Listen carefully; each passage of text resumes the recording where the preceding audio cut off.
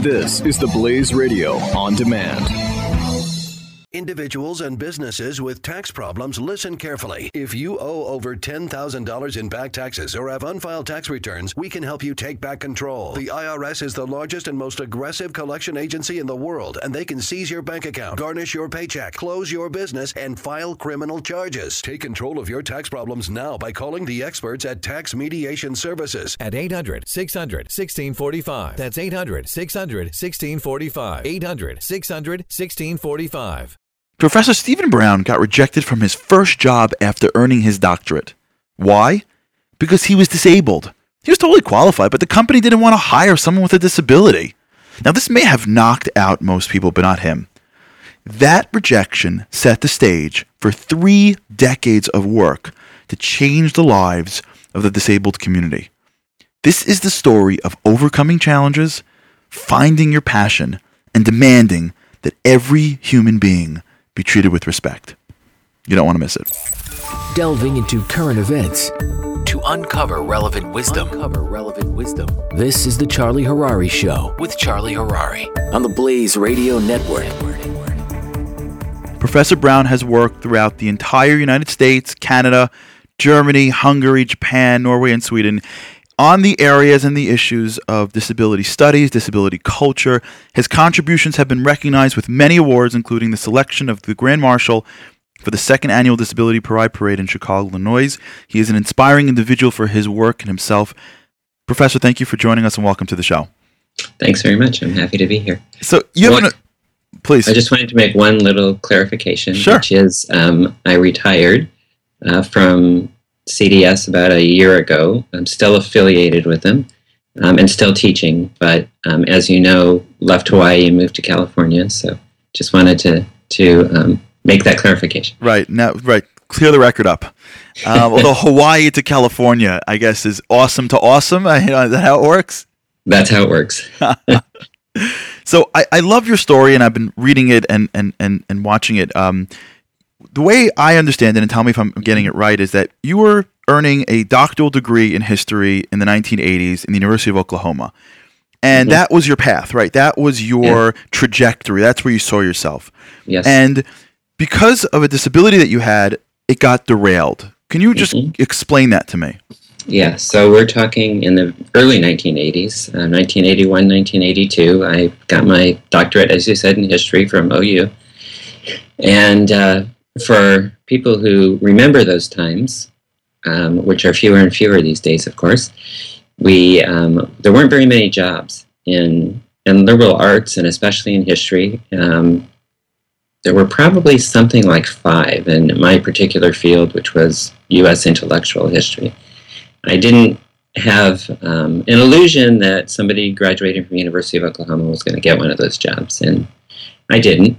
So I was sitting around with a young daughter, my first wife, and not knowing what I was going to do when I got a call from the chair of my department, and he said, there's a company in Tulsa who's interested in looking for somebody to write a history of their organization. And I said, great.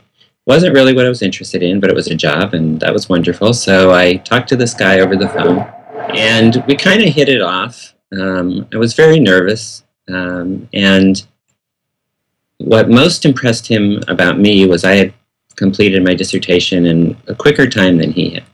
And if I had been a little more mature, a little wiser, I would have been a little skeptical about that, was what impressed him, but I wasn't. So, we kind of hit it off, and I had never written a proposal by myself. I wrote a proposal to write a book of their company. He helped me a lot with the budget, which I hadn't done, and then over the phone I was hired. So now, again, this is a long time ago, and that's important for the story, which is he was flying from Tulsa to Dallas, and he was going to make a stop in Oklahoma City. So I said I'd go to the airport and meet him, which you could do in those days. And so we had lunch, and I was very nervous. It wasn't a great interview, but it actually started on the phone call when I told him I'd be easy to recognize because I was about 6'4", had a beard, and used crutches. And as soon as he heard crutches, he said, "What's wrong?" And I had no problem telling him. So I talked about my disability, which is called Gaucher disease, and that I used crutches because I didn't walk very far and I had pain. So okay, so we met. It was probably a terrible interview. I really wasn't very good, but I was apparently good enough that it left. We left it that he'd call me with a time to come up to Tulsa, meet the rest of the gang, and sign a contract. And then I didn't hear from him. So I called him, and what ensued was a 45-minute conversation, most of which I don't remember. But there are two things I do remember. Now, this is Oklahoma, where football was king. Basketball hadn't become as popular then. So he said, and I was very skinny. I was about 6'4" and 160 pounds. So he said, well, maybe if you had the physique of a football player, we'd think you'd have the stamina to do this. That was one thing. And the other thing was said that he didn't think somebody using crutches could write a book. What? So, yeah, exactly. And that was my reaction. I slammed down the phone. I got in my car, and I drove to this organization that I had heard about from two of my students. At that point, it was called the Independent Living Project. Now it's called Progressive Independence. And it was a grassroots organization that had just started to assist people with disabilities to live in the community, basically. That's kind of simplistic, but that'll work. And I had started doing a little bit of volunteering with this organization. I didn't know much about them. I didn't know much really about disability or disability rights, but I was beginning to learn. And so I got to this office, and I kind of ranted and raved about what had just happened and said, what can I do about it? And they said, well, we don't think there's anything you can do. So I ended up... Let me slow you down a little bit, because there's a moment there that I think is incredibly important for our listeners. It's a moment that you've experienced, and I almost want to reel it back a little bit to talk a little bit about the disease for people that don't understand what it is and don't know what it is. But before I get there, there's a moment that you experienced in an extreme way. It's a moment in which the world throws you a curveball. It slams you down, and it's not your fault. It's not even maybe your fault. It's not even he said like, oh, I'm sorry, I have any level of class, and let me pretend like I have other candidates or that I made a mistake or someone above me, didn't tell me that the job isn't open. He just sort of punched you in the gut.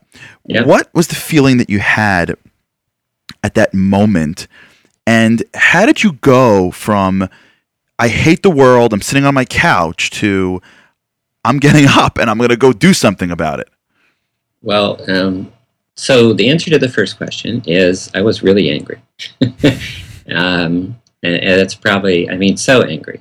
And actually, this is kind of a common experience with a lot of people with disabilities, that something happens, we can't get on a bus, we can't get into a building, we're not employed for some stupid reason like this one, and you not only have that anger, but it stays with you. So kind of comes back really quickly sometimes. However, to answer the other part of your question, I really have to go back to my childhood a little bit, because I grew up in a family in Kalamazoo, Michigan, actually Portage, right outside Kalamazoo. My family was Jewish. We were in a synagogue, but we were in an area, in a school, where there were some other Jewish folks, but not a lot of them. And I did experience some, I would say maybe mild discrimination for being Jewish, but I certainly knew about what had happened through the centuries to people who are Jewish. And my parents were very involved in a lot of activities relating to Judaism, but also in other kinds of activities. And not so much that they were involved, but we talked about it. We talked about, this is the 50s and 60s, we talked about civil rights, we talked about the Vietnam War, and I grew up in an atmosphere of change and reform, I would say. And that was intensified when I went to college, which was, I was a freshman in the fall of 1969. I was at Southern Illinois University. In the spring of 1970, students were killed at Kent State and at Jackson State. And I was one of the protesters out on the streets. But I got really frustrated. I got frustrated because I saw people who were protesting, but I saw a lot of people who were out there not for the protests, but to have fun, to wreak havoc. I saw that again when I went to an anti-war demonstration in Washington, D.C. in '71. And so the way that impacted me was I had always had a leaning toward history, and I decided to major in history. And I majored in history because I wanted to learn how to do revolution right. Wow. How to practice it, not to teach it. That's right. That's right. Well, both, I think. Right. Both, yeah, that's right. But practice it. So, but I did, I grew up in a middle-class home. I had an education. I had that kind of mild discrimination experience of being Jewish. I probably did have disability discrimination, but I didn't know it at the time. But when this happened, when this guy told me I couldn't write a book because I used crutches, it kind of all came together for me, and I found my path. So what's amazing what happens times in life to people is this moment in which, and I want to, there's so much of this story already that I want to unpack because there's so many lessons even before we get to the next level. But it sounds to me very much like a path that very few people take, and great people take, if I can go that far, which is there's something that is real and wrong that happens to somebody. And that real and wrong moment does two things. It reveals a raw need that society hasn't adapted yet to. And it puts that person into a place that person didn't want to be in, right? Yeah, you didn't intend to be doing this. You intended to go down your life and see your disability as a part, if you will, of your career, a part of your personal life. Right. And then you're stuck in a situation where you're facing this wrong, and that's your moment where you could be the most important person to this movement because it's you, it's real, and you know how people feel. It's the empathy versus the sympathy to change the need moment. Yeah, and right. What I want to get at and just ask one more push on, which is you made that move. Because, by the way, as we're talking, there are thousands of people that are not going to make that move. There's thousands of moments of change that won't happen because some guy's going to come home, slam the phone down, sit down at the couch, and watch, Game of Thrones and drink a beer. Right. And they should be getting up and going, really, this is wrong, and now we're going to make a difference. Right. And it comes from your background of maybe being out in the world. You didn't grow up on the Lower East Side. You didn't have 4 million people that were Jewish. And your parents, I guess, put inside you, and you put inside this concept of, like you're saying, revolution is not let's go get more money from government. Revolution is where there's a problem, we can find power to make change. That's right. And looking back at it, I think all those things are true. At the moment it happened, I didn't, I was just angry. And I wanted to do something to change it. And I was in the right place at the right time. And I think a lot of, there's a wonderful man who's passed away named Paul Longmore, who used to say, he was a historian with a disability, probably one of the more famous ones. And he used to say that something like, wasn't great times, but it was something like that. Great times make great people. And it's kind of what you're alluding to, which is, if this situation hadn't happened, I would have become most likely a professor of history or a writer or something and would have gone on and had really not much to do with other people with disabilities. But these circumstances came together where I was teaching a class where I had 2 students with disabilities who introduced me to the Independent Living Center.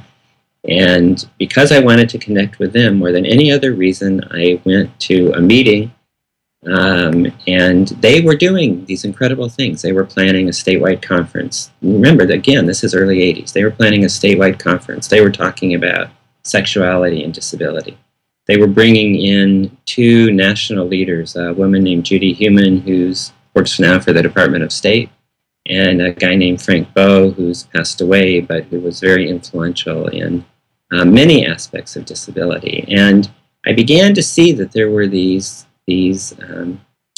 wonderful people and things going on. And the next step in my evolution was that this independent living center where I started hanging out every day that summer because that's where I was comfortable. Had two new jobs that were created that fall, and so I got one of them and started working there. So this center actually provided not just a place for you to respond to discrimination or to deal with things. It did something maybe more important, which is it created a culture of acceptance and being normal. If that's even, not that you weren't beforehand, but there's a sense of where I am now not defined by a disability. I am now defined by who I am. Yes, and who I am is a person with a disability, and I'm recognizing that, and peer support is the language of the centers these days, and that's what I had. All of a sudden, I hadn't really been around people with disabilities, although I had, but I didn't really recognize it as that. But now I was around all kinds of people with disabilities, and I was realizing that my story wasn't that different than their story. A lot of people had faced similar situations. What's interesting as I'm hearing you describe what the independent center did for you is one of the things as you're saying, and I'm thinking to myself, what's the difference between a group like Jews and a group of like people with disabilities? And I think the difference is, and I'd love to get your thoughts, is that when you're in some minorities, if you will, you easily congregate and you have easy ways of congregation. So you live with people, or you're born to, let's say, your religion, so you're naturally, your whole family has it. And some situations are not easily congregatable. And so it's possible for one family member to have a disability or two people in a classroom. And the feelings of aloneness is what enables somebody to not understand the power of the group because there's no natural progression in that group. Yeah, no, that's absolutely right. And as you're saying that it reminded me of a number of things. One of the things it reminded me of is my wife, who I met in the early 90s and who was working in disability rights, talks about a friend of hers who grew up deaf. And she talks about how she didn't think she'd ever live to be an adult. And the reason was she never saw any deaf adults. Wow. Yes, exactly. So that's one powerful. Of the things, yeah. And again, I'm going to go to the early 90s now, because by now I was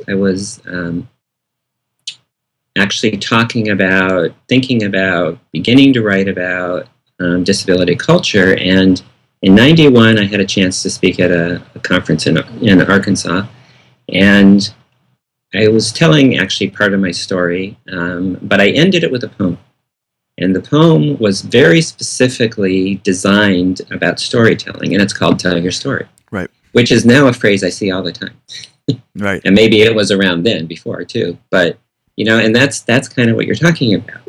People didn't have other people telling our stories, but now we have all kinds of ways to access that. Right. And I think one of the things that's important for disabilities in general, but I think for any group of people that are feeling a way in which life isn't quote unquote the way you wanted it. I think this applies for people that are going through a sickness, or applies to people that are going through a divorce, or people that are going through any level of pain. I think that what you did is really step one, is that you have to find people that are like you that you can come to. You can't always be the one person who is sort of banging on the door alone, because that it doesn't allow you to appreciate the power that you have in the masses. And someone may say, I want to be alone, but in many ways, your first move to go run to a center gave you, if I can, sort of ask, a platform in which you can go forward. Oh, absolutely. And I realized something, because I'd been in a university environment for essentially all my life at that point. And my three skills I thought I had were knowing how to research, knowing how to write, and knowing how to talk. And in the university environment, basically everybody knows how to do that. It's not so highly valued. But in the community, those things were valued because not everybody brings that. And so very I began interesting. doing all those things. Yeah. Oh, interesting. It's interesting. As you leave one group, your value to the next group. Wow, that's great. Yeah. So let's go a little forward. So now you decide to yourself, listen, I've got all this talent, I've got all this smarts, I've got all this ability to give to the world. I'm not going to just sort of, I'm not going to let this go. And you start to see a path of where you can add the value of what you've experienced in your life. So what happens next? Where do you go? What do you do next to make that change once you know change needs to be made? So back to the early 80s. Oh, the thing I should add to this story is about the employment discrimination is that it's the early 80s. There's no Americans with Disabilities Act. That didn't come until 1990. Wow. But I also still tell this story because the way the ADA is written, employment discrimination is based on companies having either federal funds or more than 15 employees. And this company had neither. So this kind of discrimination could actually still happen. But the difference today is the climate is different. Right. I went to a lawyer in those days who couldn't think of anything to do.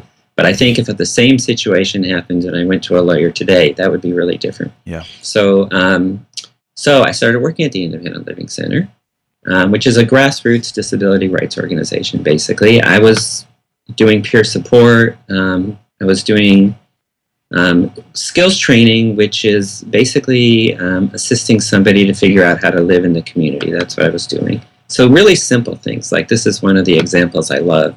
I worked with a guy who was moving out of an institution into an apartment, and he couldn't see the buttons on the stove.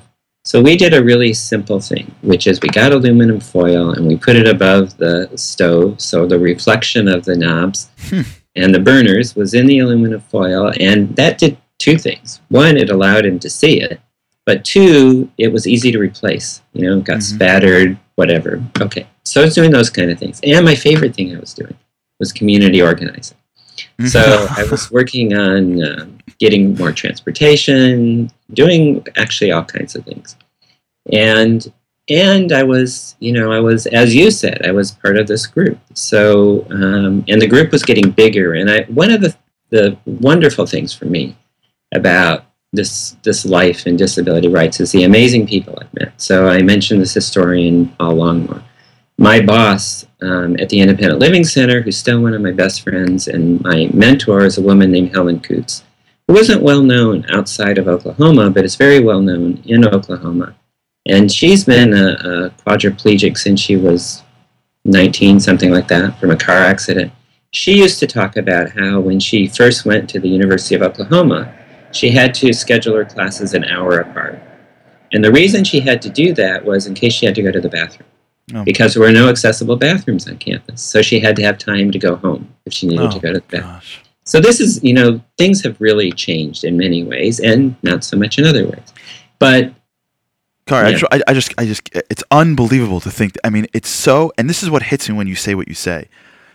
I wonder, and I'm sure this is what you do, so I don't need to just come up with an idea that you're living your life on. Mm-hmm. How much is a level of exposure to good, decent people saying, oh my gosh, we never thought of that. Like, who would have thought in a million years that we shouldn't have a bathroom that can help people that are all of our students?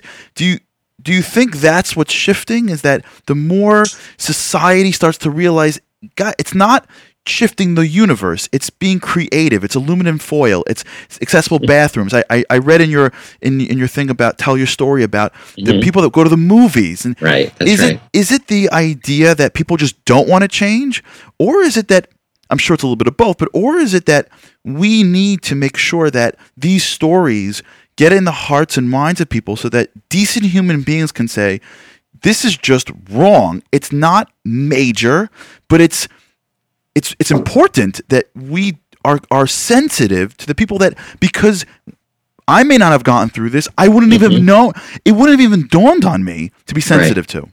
Right. I think it's all of those things, and I think it's more. So bathrooms are really important. Bathrooms are this thing that you don't think about, really, unless you need it. And if you need it, it becomes the most important thing in your life. Oh, yeah. Yeah.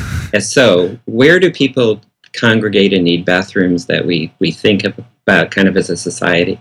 airports. Uh-huh. So airports usually have one accessible stall in a bathroom. And who goes to them? Pretty much everybody. Right. People have kids, people have suitcases, whatever. So why not just build all accessible stalls and we wouldn't have to worry about it? So, partly money's going to come up. That always comes up. But I really think it's more the attitude around disability, which is disability is still, it's changing, but it's still seen primarily as something negative, something we don't want. And people kind of know, they may not know this consciously, but they know this at some level, that disability is something that can affect anybody anytime. Mm-hmm.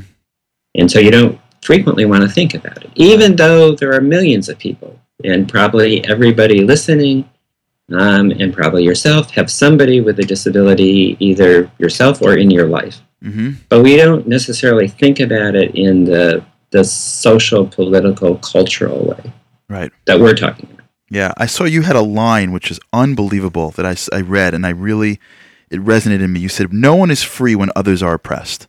Yeah, right? Well, I didn't create that, but I totally agree with it. Yeah, you can't live in a world where you're just adapting it to yourself and you forget other people around you.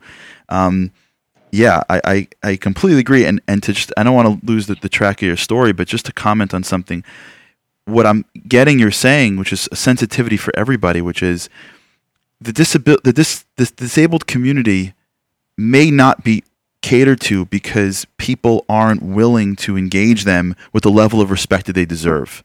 Like you told that story once. That's right. You told that story once that I was with the lady in the restaurant, the blind lady in the restaurant, where you go to, there's a blind lady sitting in a restaurant and someone comes in and asks somebody else what she wants to eat, and she does, because people don't look like everybody else. It's as if in a society that is so that we value how you look and how you look so much, that it's as if you don't look the same, then in some crazy wrong way you are less valuable. And that's right.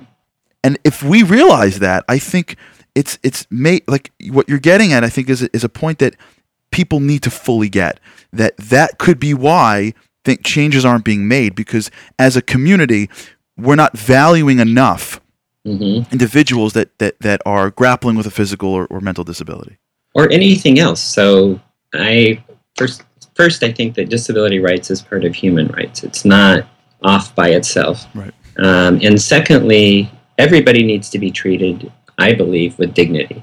So you have a physical disability, you have a mental disability, you have a different color skin than you and I have. Whatever it is, it doesn't matter. We all need to be treated with dignity, and as a society, we're really bad at that. Mm-hmm. I agree, and it's interesting as you're saying it. I'm getting it. Because when you first mentioned the bathroom, I'm shocked, just shocked that it wouldn't be like, of course, like. And now it's something that every listener needs to fully appreciate, because every one of us that's listening has someone in their lives that are going through something that is challenging. There's someone in the corner that is suffering from, an illness or a divorce or they lost their job or whatever it is. You're not fitting into what society is pretending is the way life is supposed to work, which is always perfection. And everyone else sort of retracts and doesn't look and doesn't respect. It's a circle as opposed to engaging. We're disengaging, and it'll never end until someone stands up and goes, every human being is just like every other human being, and it is our job to make sure they feel that way. Yeah, and that's absolutely a personal decision that every one of us can really do. And hearing you say it really, I think, resonated with me, and I hope resonates with our listeners. I hope so too. So continue me on that journey if you can. Now you're in this organization, you're volunteering, and what happens? Well, actually, a lot of things happen. So I'll try and, not go on forever. So one of the things that happens is I'm doing these things that I was just talking about, the community organizing. I'm also reading. There's not a lot to read at this point. I went to the library. I found a couple books, actually, by this guy named Frank Bowe, who was one of the people that came to the statewide conference. He was a man who was deaf. As I said, he's passed away, but he did a lot of, he was an academic, did a lot of research, wrote a wonderful autobiography called Changing the Rules. And so I'm doing this stuff. I'm reading. I'm going to conferences. I'm meeting other people, and then really kind of two things happen. Two big things. One is that we're a part of a board that doesn't have very many people with disabilities on it. And there's a bit of a personality conflict between the chair of the board and my boss, Helen. And to make a very long story short, we ended up walking out. Mm-hmm. So there were 6 of us who worked at the center at that point. 5 of us walked out. Mm-hmm. And we walked out over several issues, but the biggest issue was what's in jargon is called consumer control. And that means people with disabilities running their own organizations. So I frequently kind of make this connection between women's centers, which is you don't want men running women's centers. And you don't want people who don't have disabilities running organizations that are about people with disabilities. Mm-hmm. Which doesn't mean you don't want anybody without a disability. It doesn't mean people with disabilities can't be allies, but there's a very real reason for this, and that is because people with disabilities need to connect to their power, and they can't do that if they're not in positions of power. Mm-hmm. So we walked out, and one of the things I learned when we walked out, and I, again, didn't have a job, was that I could find ways to support myself. I mean, I'd never been in that situation before, but I survived, and then a few months later had another job. So that happened. And then actually to kind of finish that story, I was hired back 3 years later by the people we had walked out on to direct a move to become a consumer-controlled center. So we won that fight eventually. And we won it partly because the law changed, and the law recognized that people with disabilities ought to run these federally funded independent living centers. Mm-hmm. The other thing was, I still had this love and background in history. I liked reading academic books. I also liked reading pop culture. And I was reading this magazine that was called The Disability Rag. It doesn't exist anymore, but it's a little bit, in my mind, it was like the Rolling Stone of the disability rights movement, the old Rolling Stone, when it came out as a newspaper.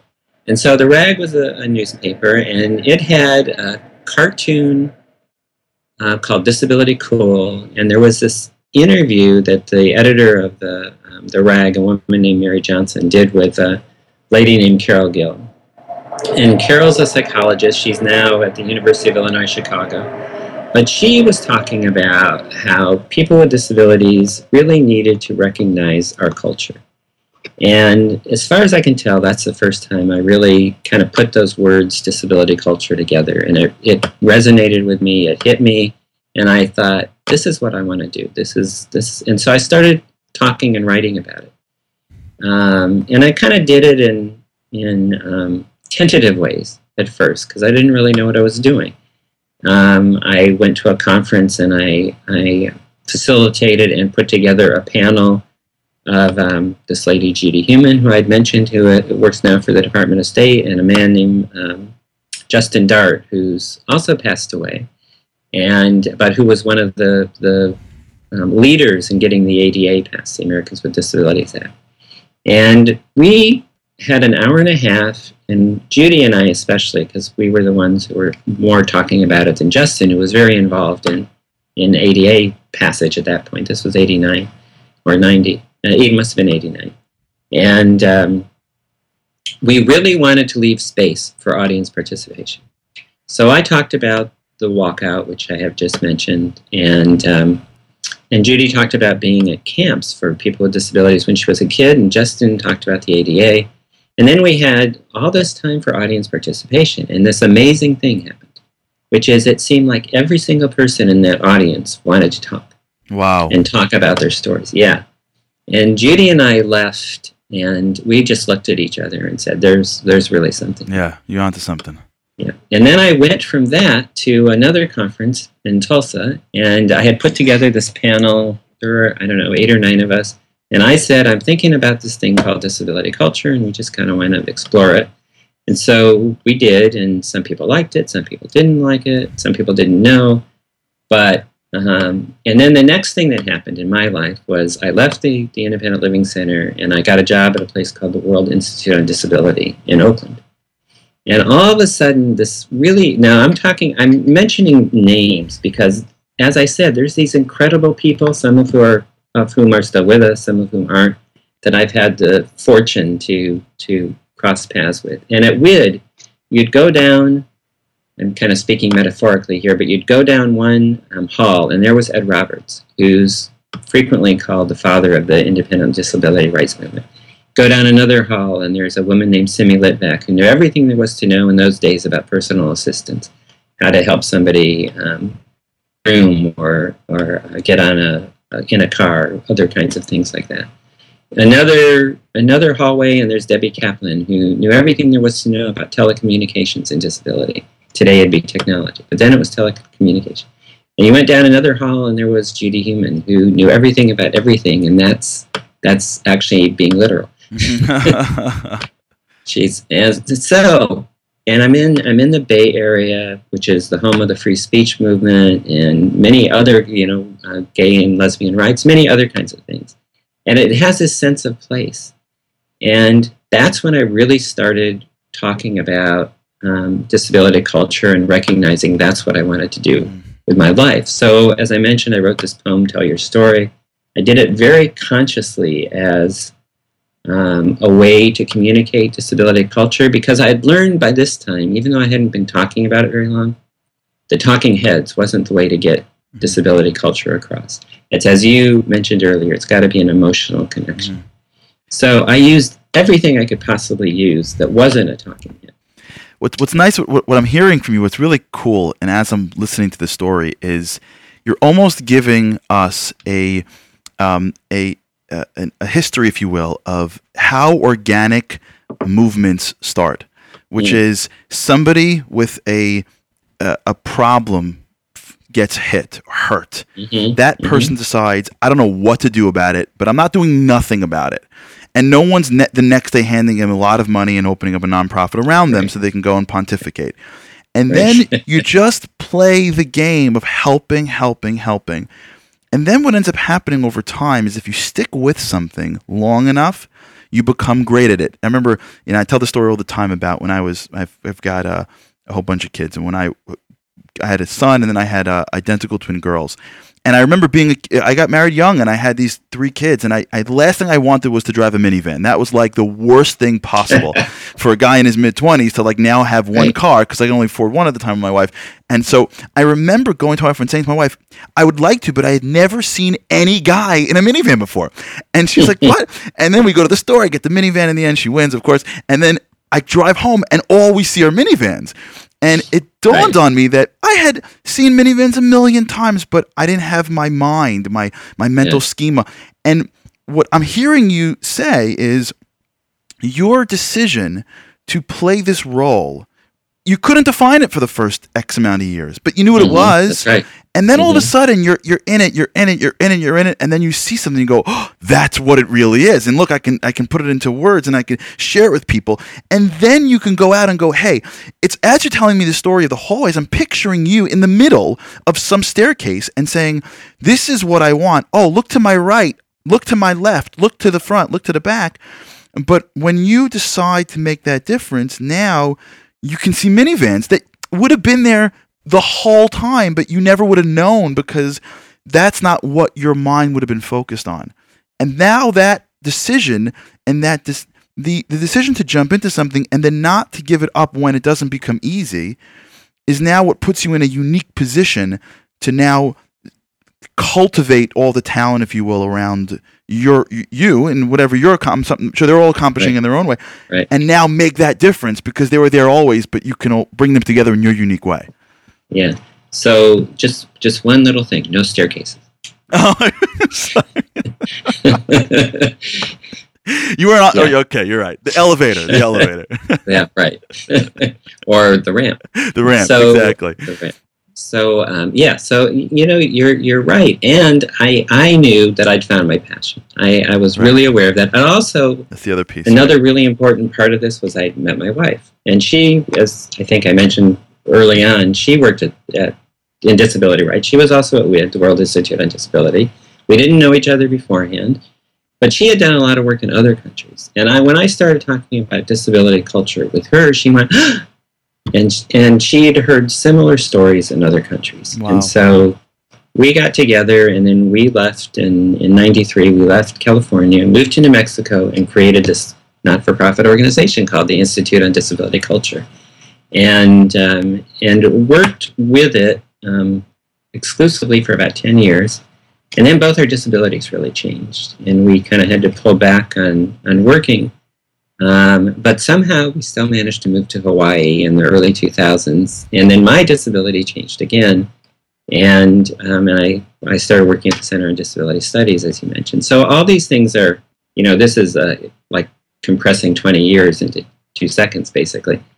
But from the disability culture perspective, I did this. We used to meet sometimes for lunch at RID, and we'd talk about various things. So one day we're talking about disability culture, and I'm talking about it, is what I should say. And there were people in the room who were gay, lesbian, different religions, but I guess they were all from the U.S. And so I was talking about disability culture, and somebody said, there can't be a disability culture because we're American. And I went, what? But then I heard it a few more times in different places. And I got that the reason that somebody who, let's say, is a black lesbian, didn't want to acknowledge disability was because they didn't want to add another perceived negative stereotype to their identity. Today, there's words for this. We call it multiple oppressions or multiple identities. Mm-hmm. But in those days, at least I didn't know about that. And so I started really talking about disability culture. And for me, what that meant was somebody with a disability talking about our lives, our stories, or from the arts, which was the easiest way I saw to connect with people, writing or drawing or making videos, or today, making websites mm-hmm. that relate to that disability experience.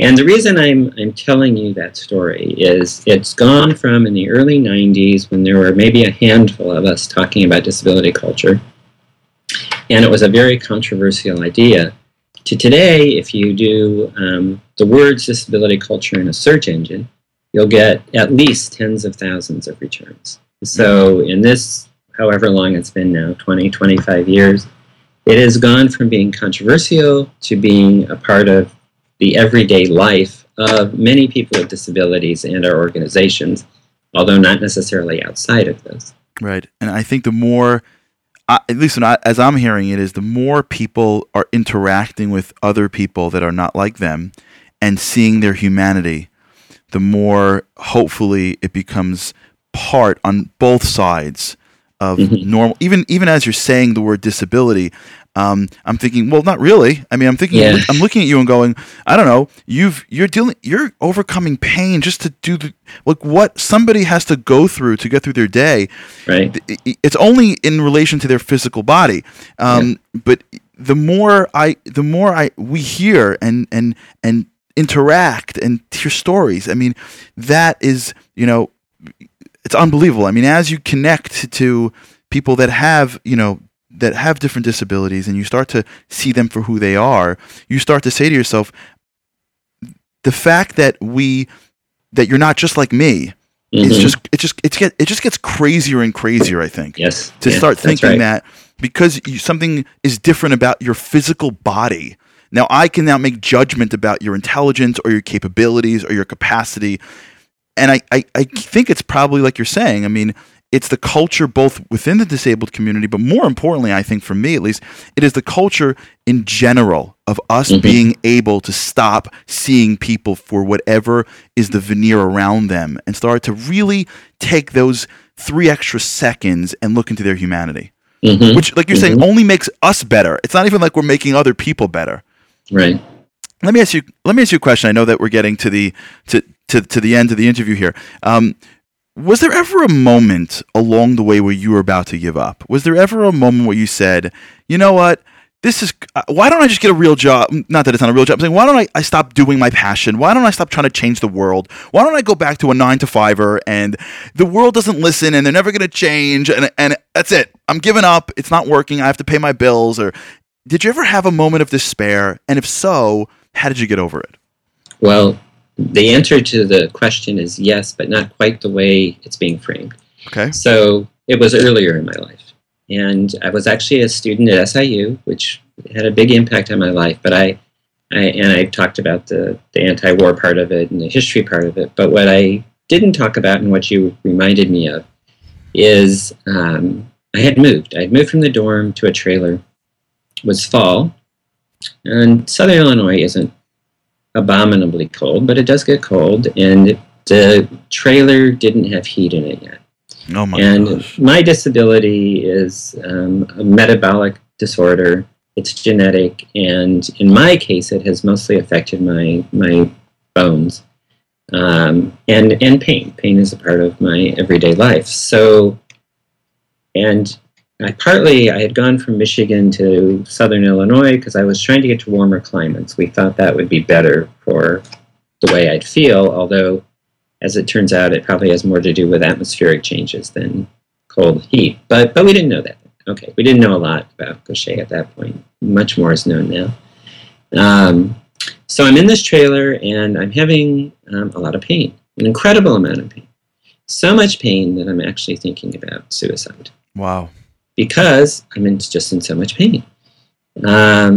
And somewhere I just decided that's not what I was going to do. I got myself home. I dropped out that semester. And then I kind of continued on this path we're talking about.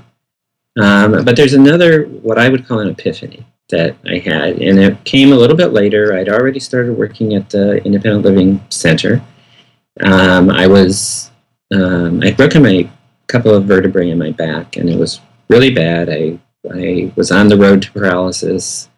I ended up, through another kind of long story, I won't say the whole parts of it, but I ended up at Mass General Hospital in Boston. So lived in Oklahoma, but I was in Boston, and I was having back surgery.